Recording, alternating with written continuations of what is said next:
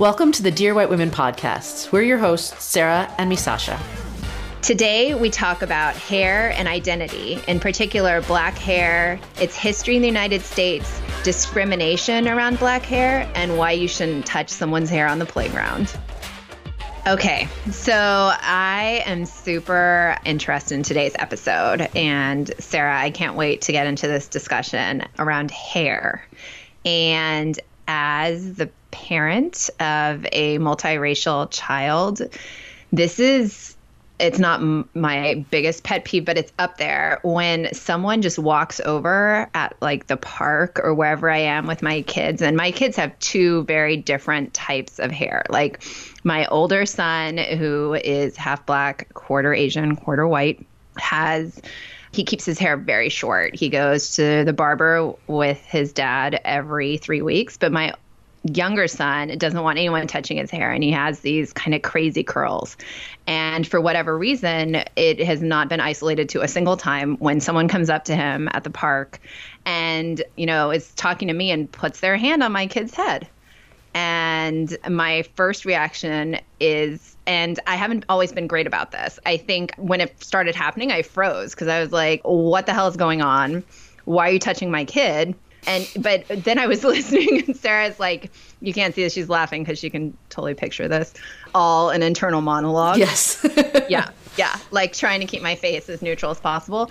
And I was thinking about why this was such a visceral thing for me. And it was because this was because the comments that were coming out of other parents' mouths or other mothers' mouths mostly were, talking about how his hair was so different or how they had never felt hair like that before, or, oh, like this hair is so interesting. And all these words were sort of used to make my child the other, right? And we live in a predominantly white area, and he's already looks different. So the words and the comments and the fact that, she's coming over to touch my child's hair all sort of reinforced that. And to me, it just smacked of something that I couldn't even understand fully. Well, and to put it in context, when I was in Japan with my daughter who has lighter brown hair, and she's, 3/4 white, 1/4 Asian. So she, very much passes as white. In Japan, though, was the other.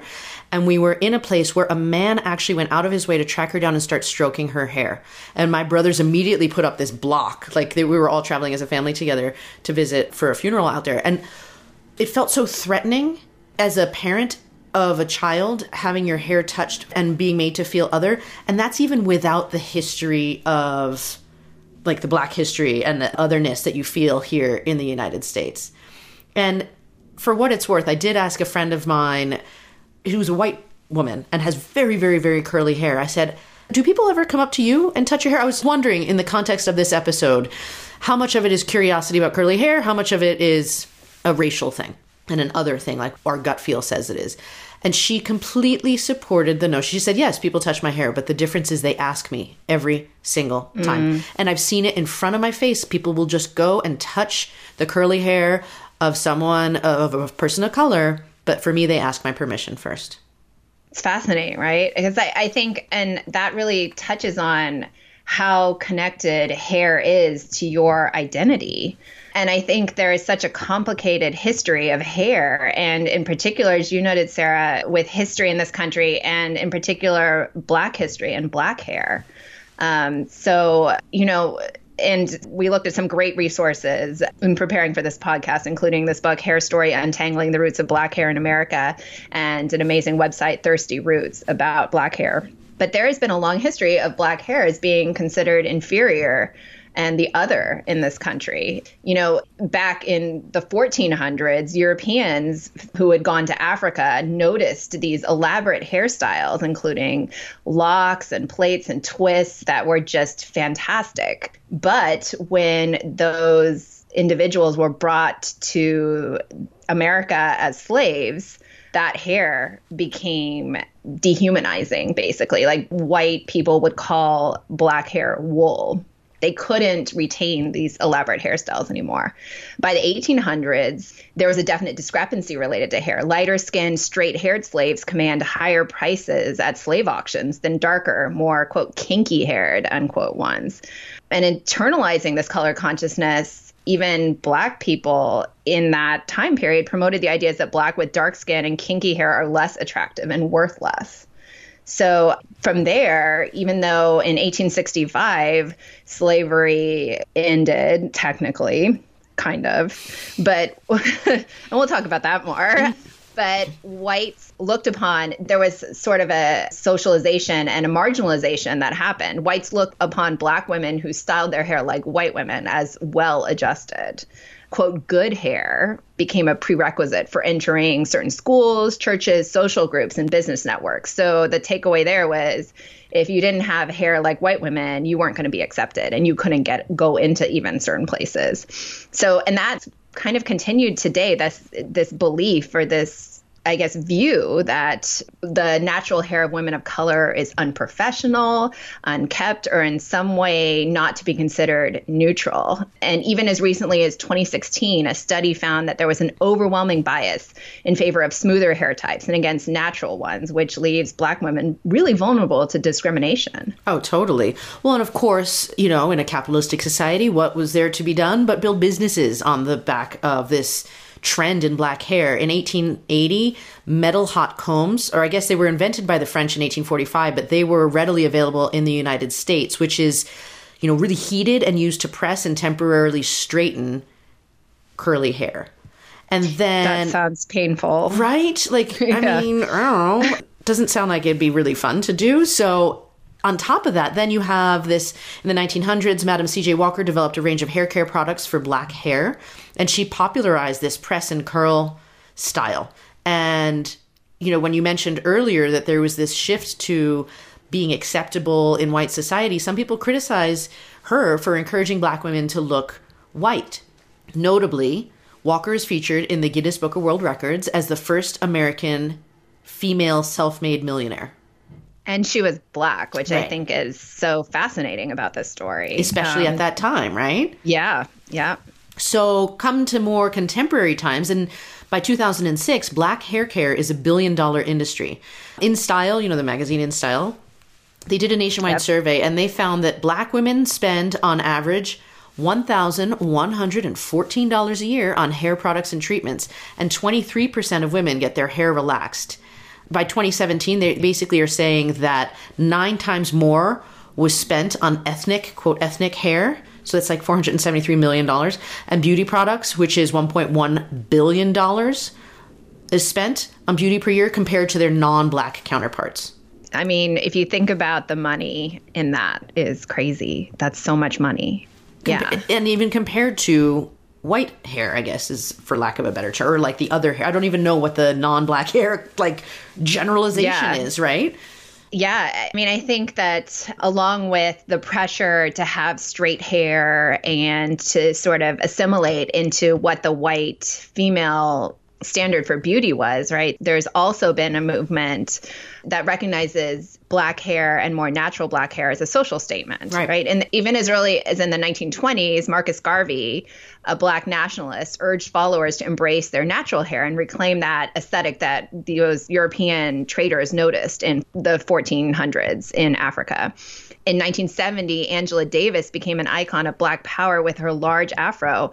But in this one, we were talking about this pre-recording, this reporter, Melva Tolliver, is fired in 1971 from the ABC affiliate in New York for wearing an afro while covering Tricia Nixon's wedding at the White House. I mean, that's crazy because that's right after everyone's like, oh, segregation, we're all civil rights. I mean, everything. Yeah. Has just been happening. And so then in 1971.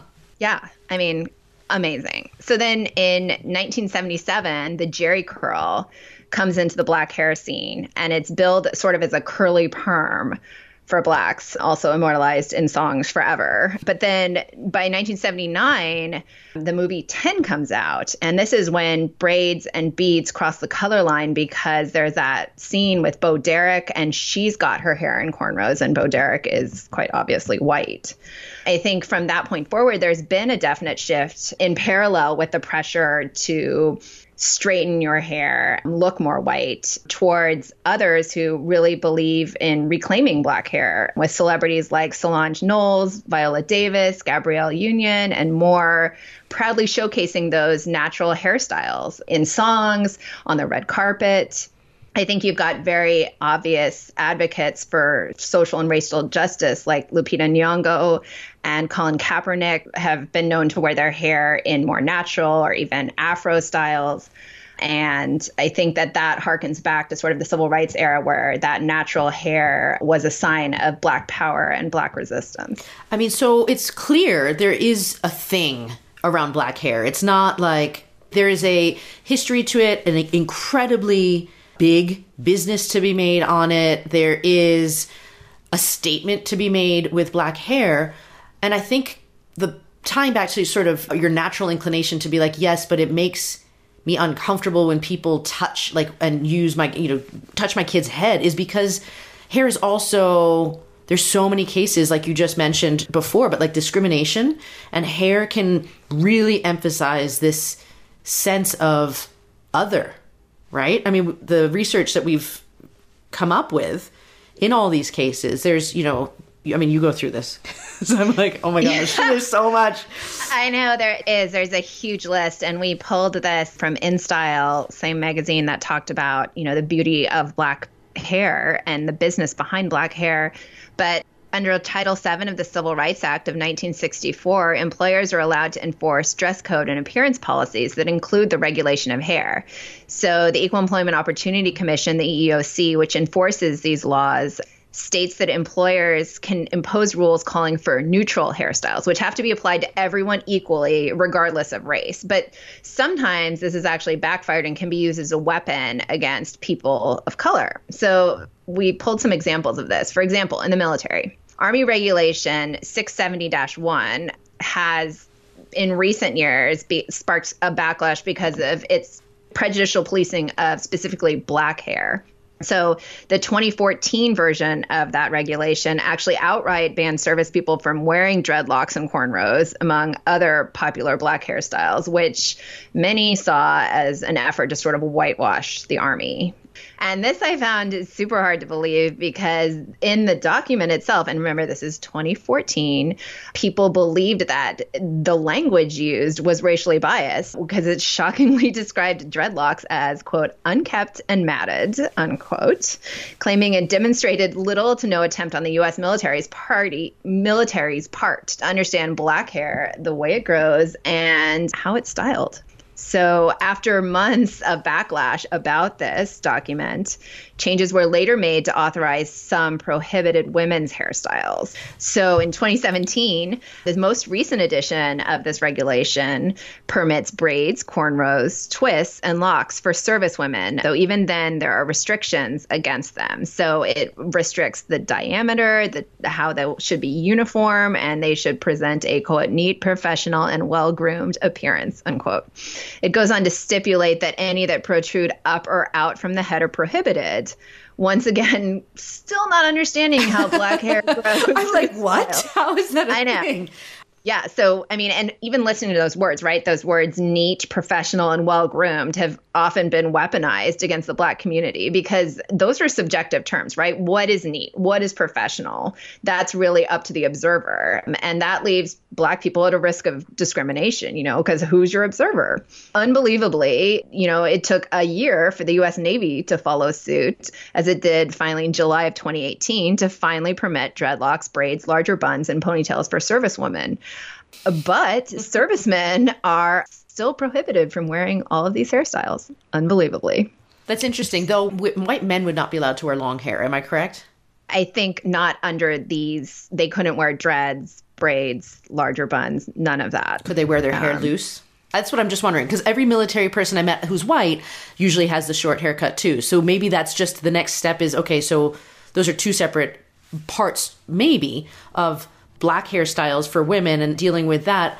And then gender is like a whole other beast, as we know in the military, because now there's all the transgender stuff going. I mean, there's just a whole host of conversations about gender disparity in any of the military in the United States.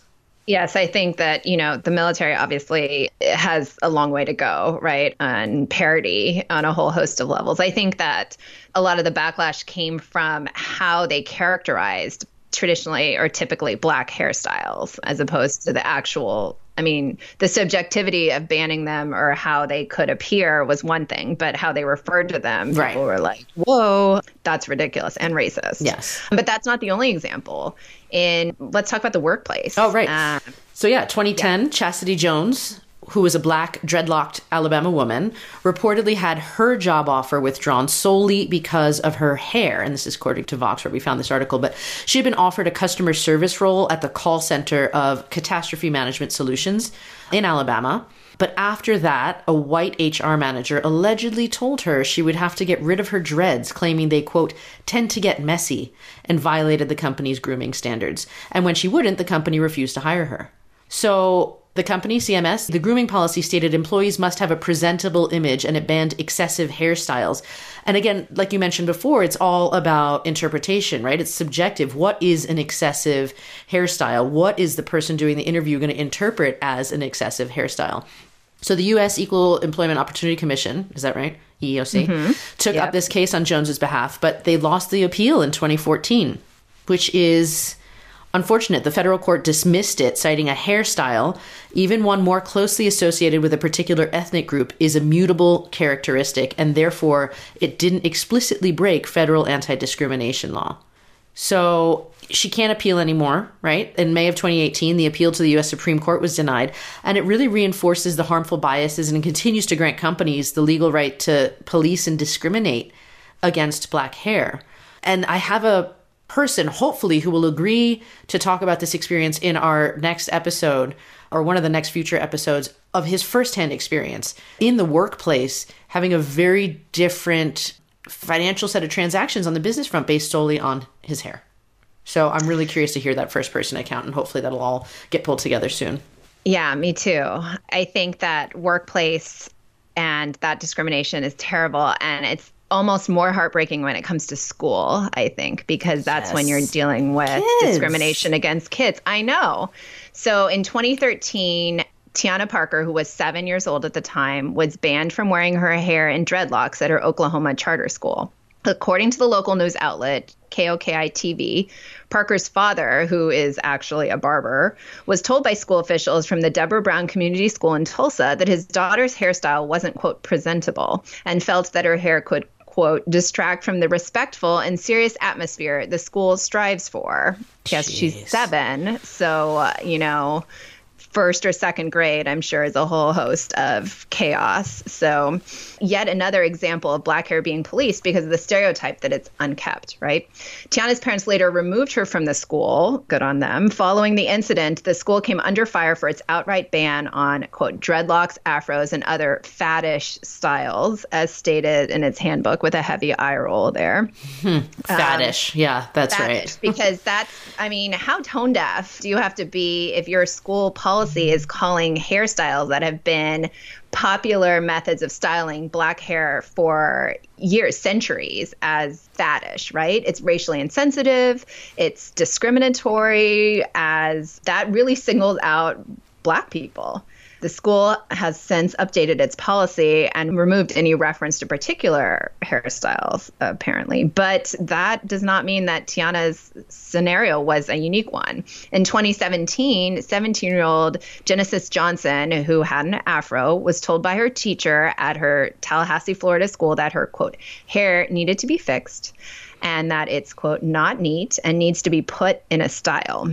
That's what she told the local news outlet in Tallahassee. 2 days later, the 11th grade student was called into the assistant principal's office, she said, where she was reportedly told that her afro was extreme and faddish and out of control. There's that word again. Genesis told, and this part just broke my heart, Genesis told the local paper that she was already cognizant of her hair at school. In every class, I sit in the back so it wouldn't cause a distraction, she said.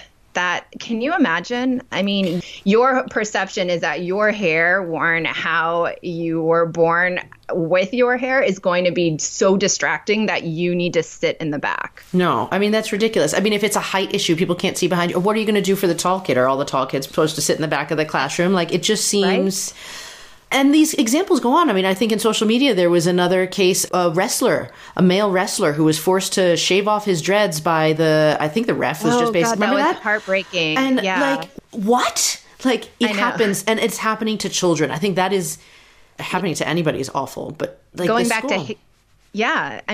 to hair's identity, right? This is what you are having people who you trust to educate you and people that you look up to telling you that there's something wrong with who you are fundamentally, and that you are less than, and that you are the other, right? And so many different. Right. And again, going back to our conversation we had about microaggressions, all of these things, I mean, they're not even micro, right? These are just outward commentary and making you feel other and self-conscious and all of those things out of ignorance because people are not aware, right? Basically, people aren't aware that according to these things, it seems pretty clear, people who wrote these policies do not know how Black hair grows, how it is in its natural form, the history of it, the variety, the effort it takes to style, maintain, all of it, right? I mean, so many more conversations to be had. I really hope we can provide some first-person looks at the complexities around Black hair in a later episode.